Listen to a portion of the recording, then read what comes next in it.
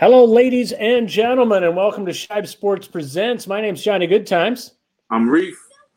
And we are thrilled to be with you here on our annual Jackie Robinson celebration.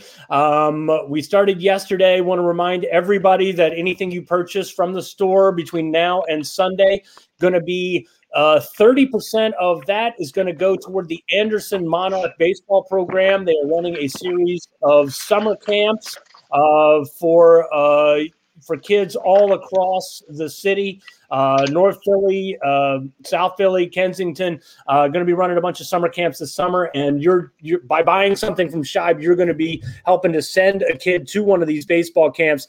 These gentlemen do such a wonderful job. We've got both Amos Huron is here from the Anderson Monarchs. We've also got Andre Butler, who's a Monarch alum and who is currently an assistant coach at Swarthmore. And gentlemen, welcome to the show. Thanks for coming on, guys. Thanks for having me. Great to be here. Thanks for having us on. Yeah, absolutely. Before you jump in, Johnny, just let me say thank you to you guys as well, not just for having us on, but Shibe is such a huge supporter of the Monarchs, of youth baseball in Philadelphia in general, and just your generosity and your platform is awesome. So thank you guys for sharing that. Absolutely. Thank you. So I wanted to talk to you a little bit about what you guys have going on. We had Steve and a couple former players on a year ago at this time, and obviously it's been the wildest year of any of our lives. Just kind of wanted to check in first and see how the program has responded to the challenges faced by COVID and how things are looking moving forward now that hopefully we're starting to come out of this. Sure, I can speak to that a little bit. It has been a heck of a year, that is for sure. And we're pretty proud of the way that we as an organization and really by extension, just our players and their families have dealt with this year. You've had every imaginable obstacle thrown at young people, from school shutting down to, just witnessing just horrendous traumas on television, it seems like on a weekly, if not nightly basis.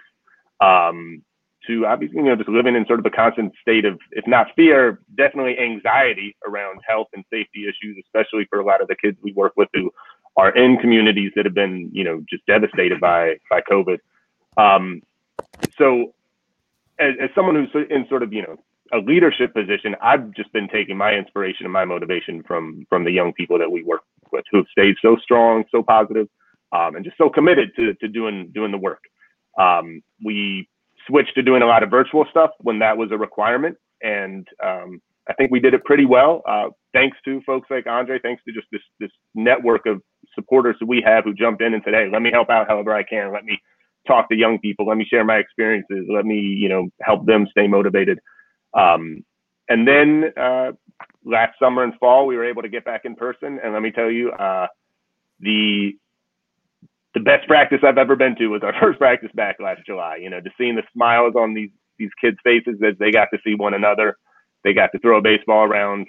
They got to, just sort of do what they love the most. And so we have pivoted pretty well. At this point, we're doing what we do. There's restrictions in terms of the numbers, and we obviously have to be very cognizant about all of our safety precautions. But at least with our baseball programs, baseball is a sport that's kind of conducive to social distancing. So right. Kids are playing, they're coming to practice, they are engaging with one another, engaging with really positive adults. And it's just a pleasure to be a part of.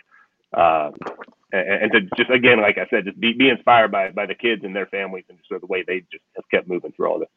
Yeah. Andre, I wanted to talk to you a little bit about your experience with the program, obviously going back a few years.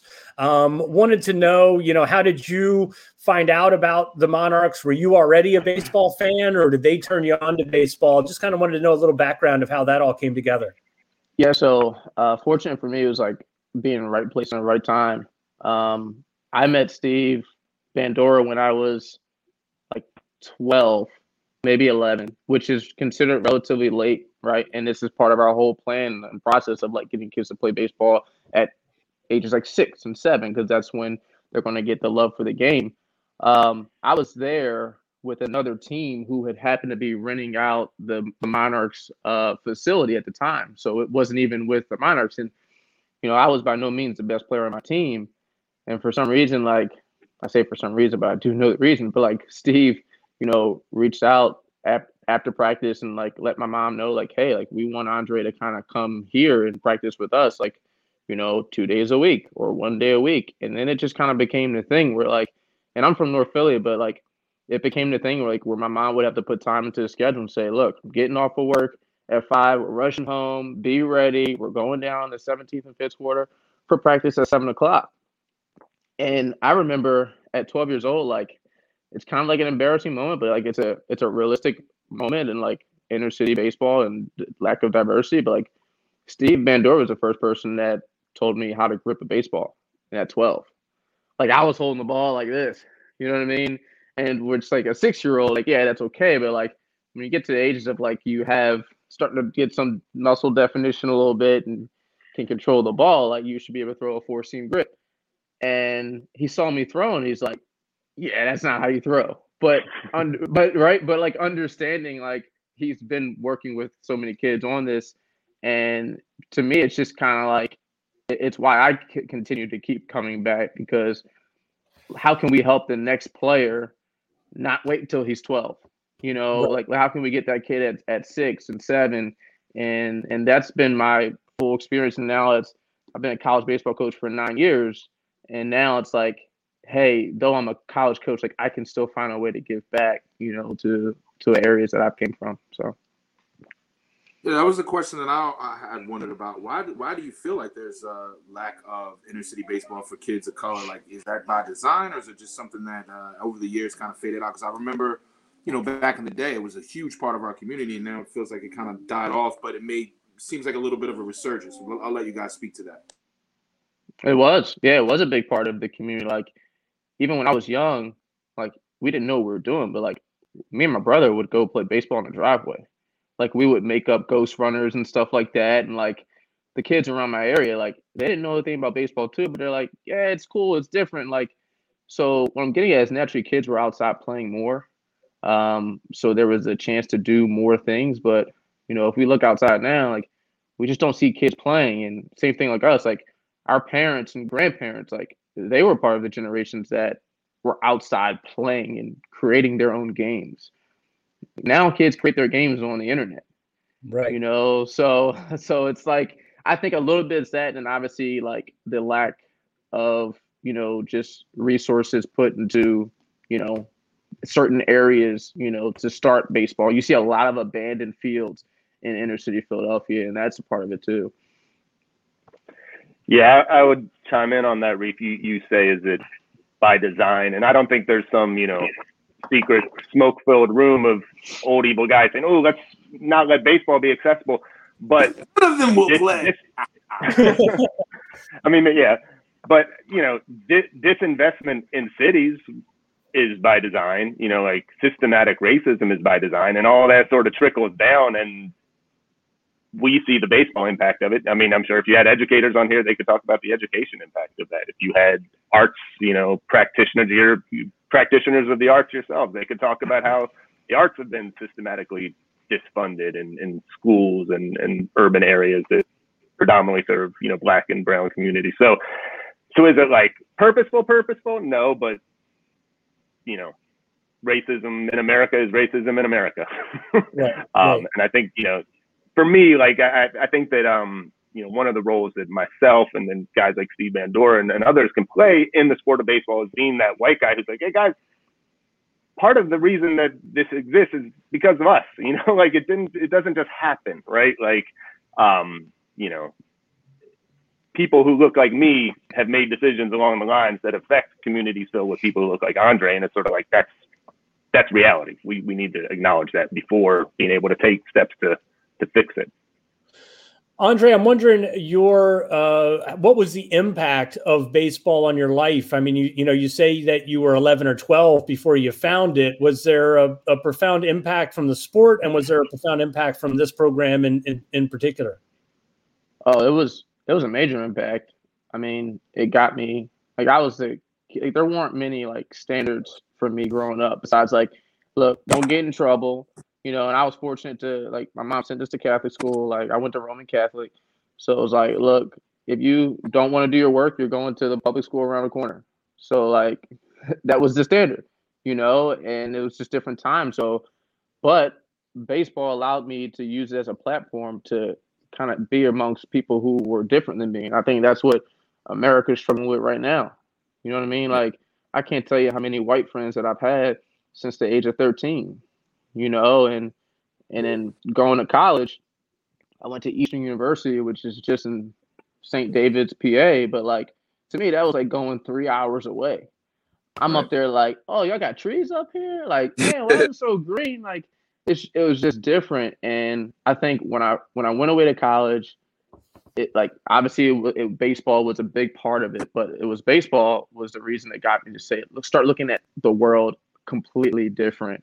Like, going to travel. I've coached in Cuba. I've coached in Dominican Republic. I've coached, obviously, West Coast and stuff. Like, some of the traveling that I've done because of the game, I mean, like, I would have never gotten here if it wasn't for, baseball, so it's been pretty cool.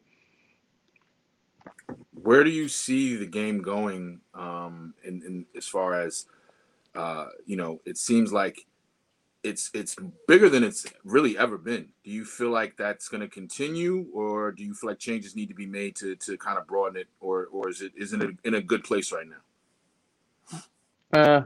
I think it's weird. It's like one of those things where, like, you got to celebrate the small victories, but I feel like those small victories just aren't enough because we're still at the tip of the iceberg of falling off the wrong way. And, in the sport of baseball, like, you're seeing a lot of, like, Latin players, like, take over the game as they always have. And that's great. A lot of them, like when I went over to Cuba and coached, I was like, oh, wow. Like, I see why y'all ball hard. Like, I see why, like, it's a different type of lifestyle, but their love for the game is to make it for their whole families in a different way than us. So they're always going to be there. But us as, like, the Black Americans, like, I do feel like we're still flirting a fine line of, like, falling off. I think Chicago does a great job of, they have so many programs. Like, Chicago compared to, like, Philadelphia, that's our process now with the Monarchs, is like, we're trying to get to the point where we have everyone bought into, like, what we're trying to do with inner city baseball. Chicago's there for a city that has so many violence and murders and stuff like that. Like, you look on Instagram and every program in Chicago, their kids are going places because there's resources. Curtis Granderson built a stadium at University of Illinois Chicago. He's from Chicago. So there's people like that. Now, on the Philly side, it's like, okay, hey, who's going to come build a field right here in Philadelphia? You know what I mean? So that's where it's like, I look at them as being like, all right, y'all have done something cool. How can we do something, pretty similar, really?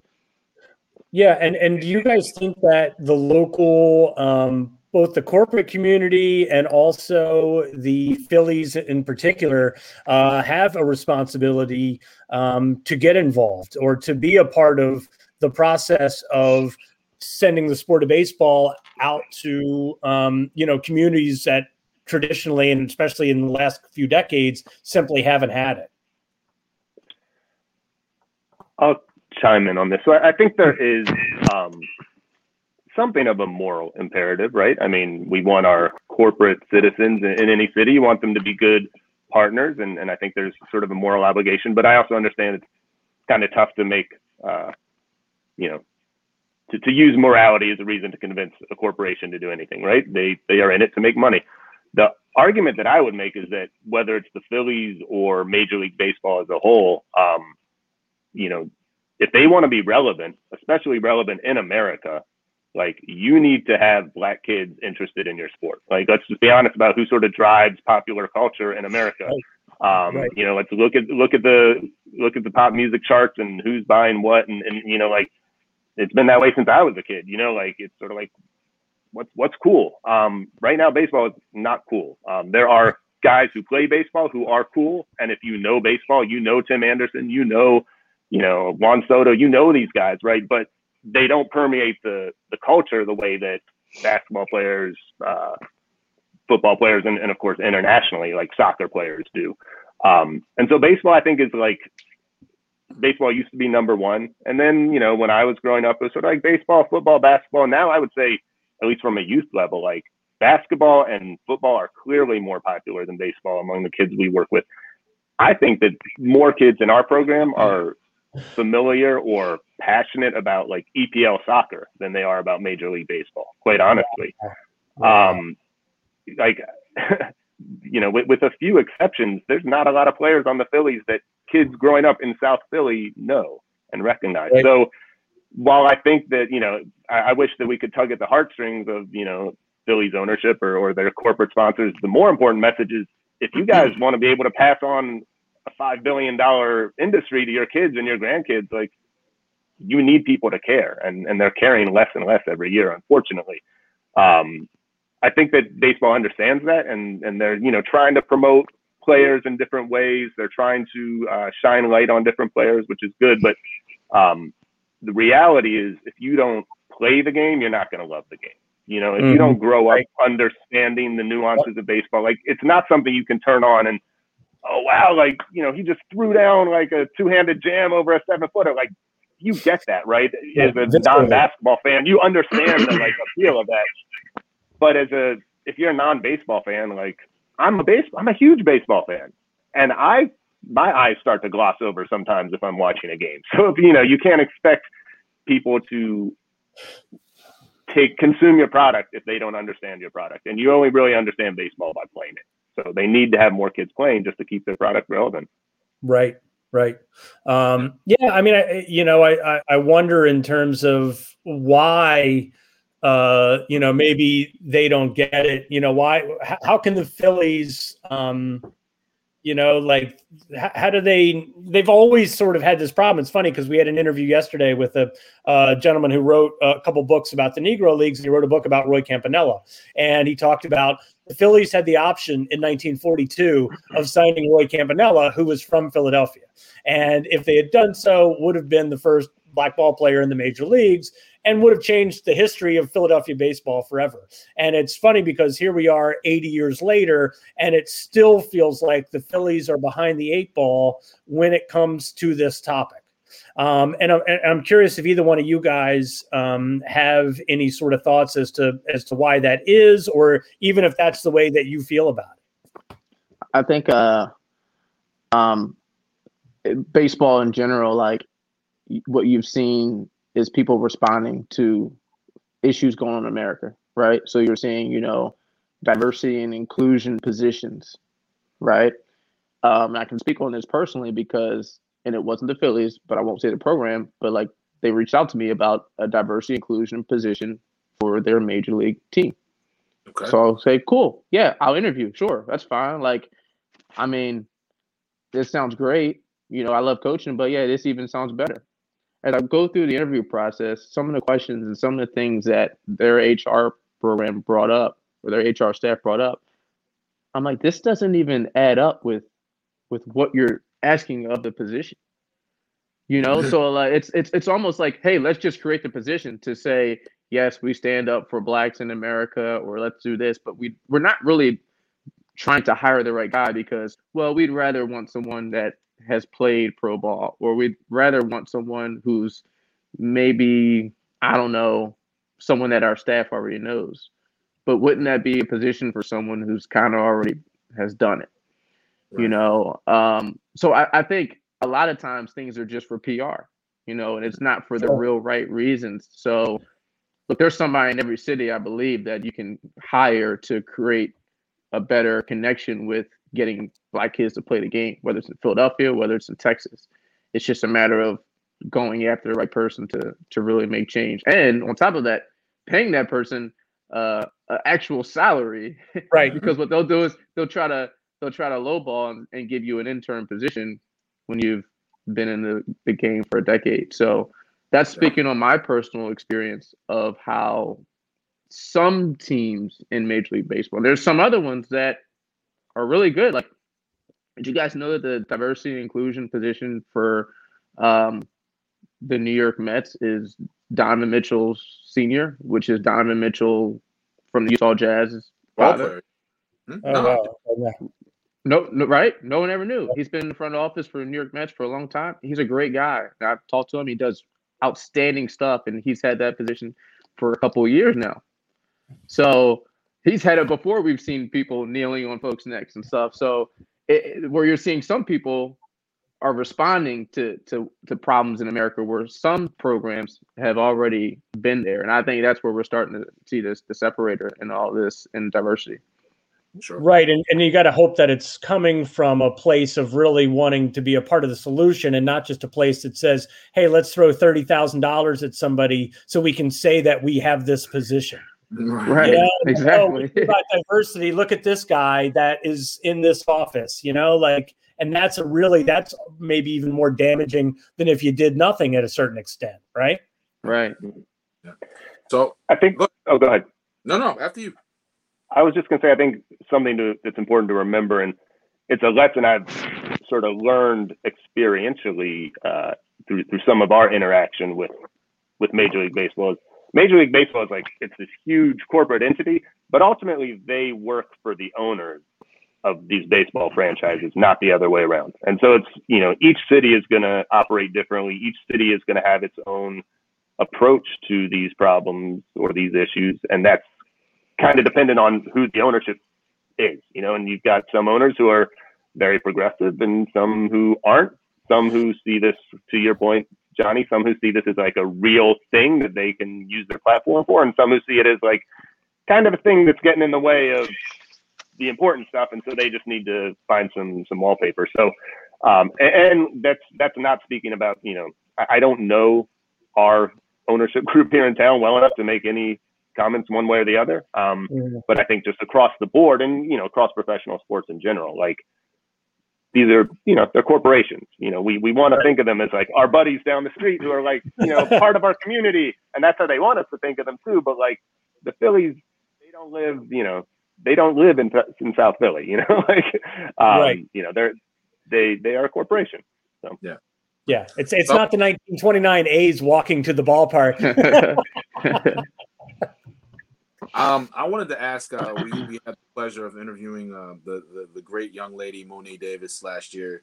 I wanted to ask about how that whole, her stardom and the Sports Illustrated, how did that change things for the program? And also, how are you guys able to, all the kids that we've spoken to, whether they're still playing, whether they've gone on like you to different positions, how do you guys instill that humility? Because we were so blown away by the fact that this girl was on the cover of Sports Illustrated and she was just talking to us like it was just like a normal thing, I really respected that, and I love that all the kids that seem to come through your program have that humility instilled in them. So how do you guys go about doing that?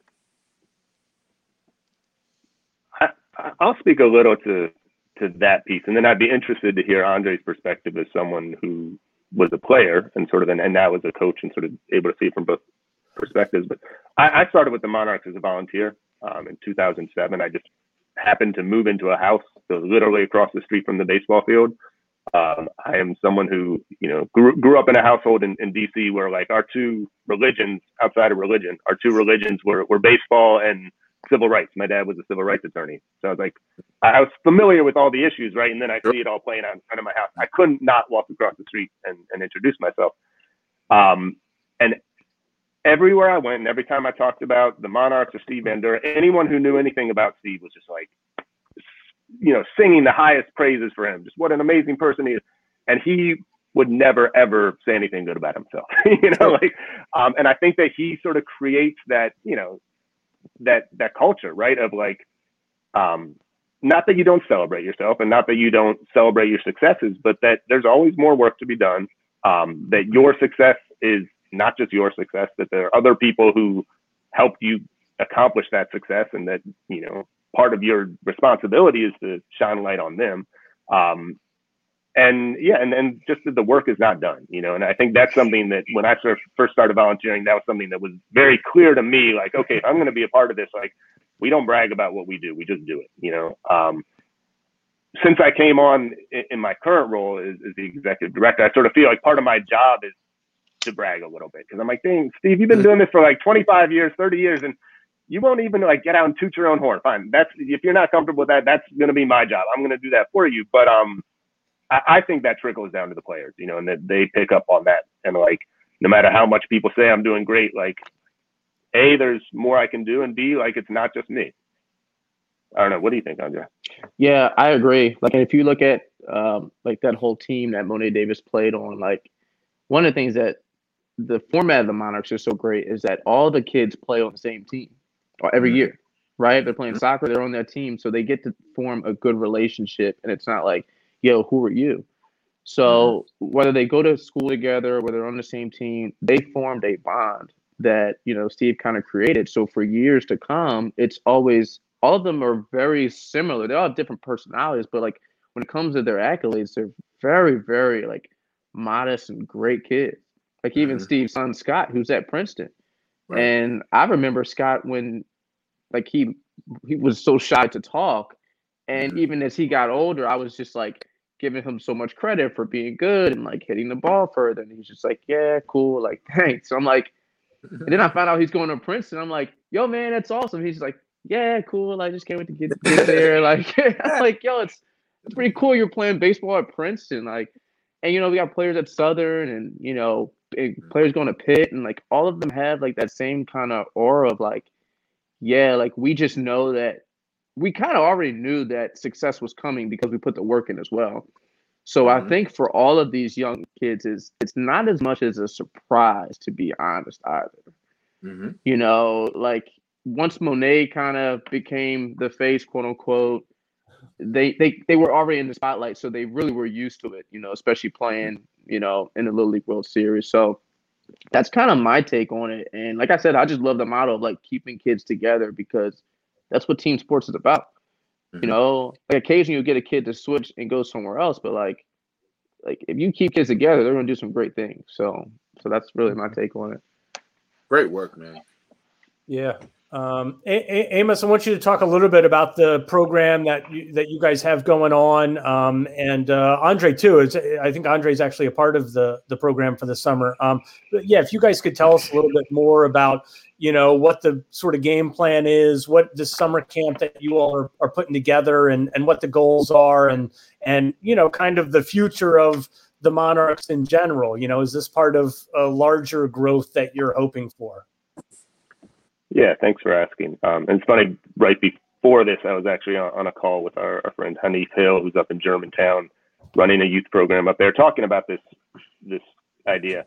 One of the things that we sort of realized over the last year, and Johnny, you and I have actually had conversations about this, maybe not baseball specific, but one of the things that's become clear over the last year is like, when push comes to shove, like, all we got is us, right? You know, sort of that notion. Like, if we want to make change, like, we have to make change. We can't sit around and wait for Major League Baseball to figure out how to do things exactly right, or wait for the Phillies to figure out how to do things exactly correctly. We have the people, we have the power, we've got the resources in place to do amazing things ourselves. So let's just get the ball rolling. So we started having some conversations, not just within our organization, within the Monarchs organization, but within like-minded groups around town.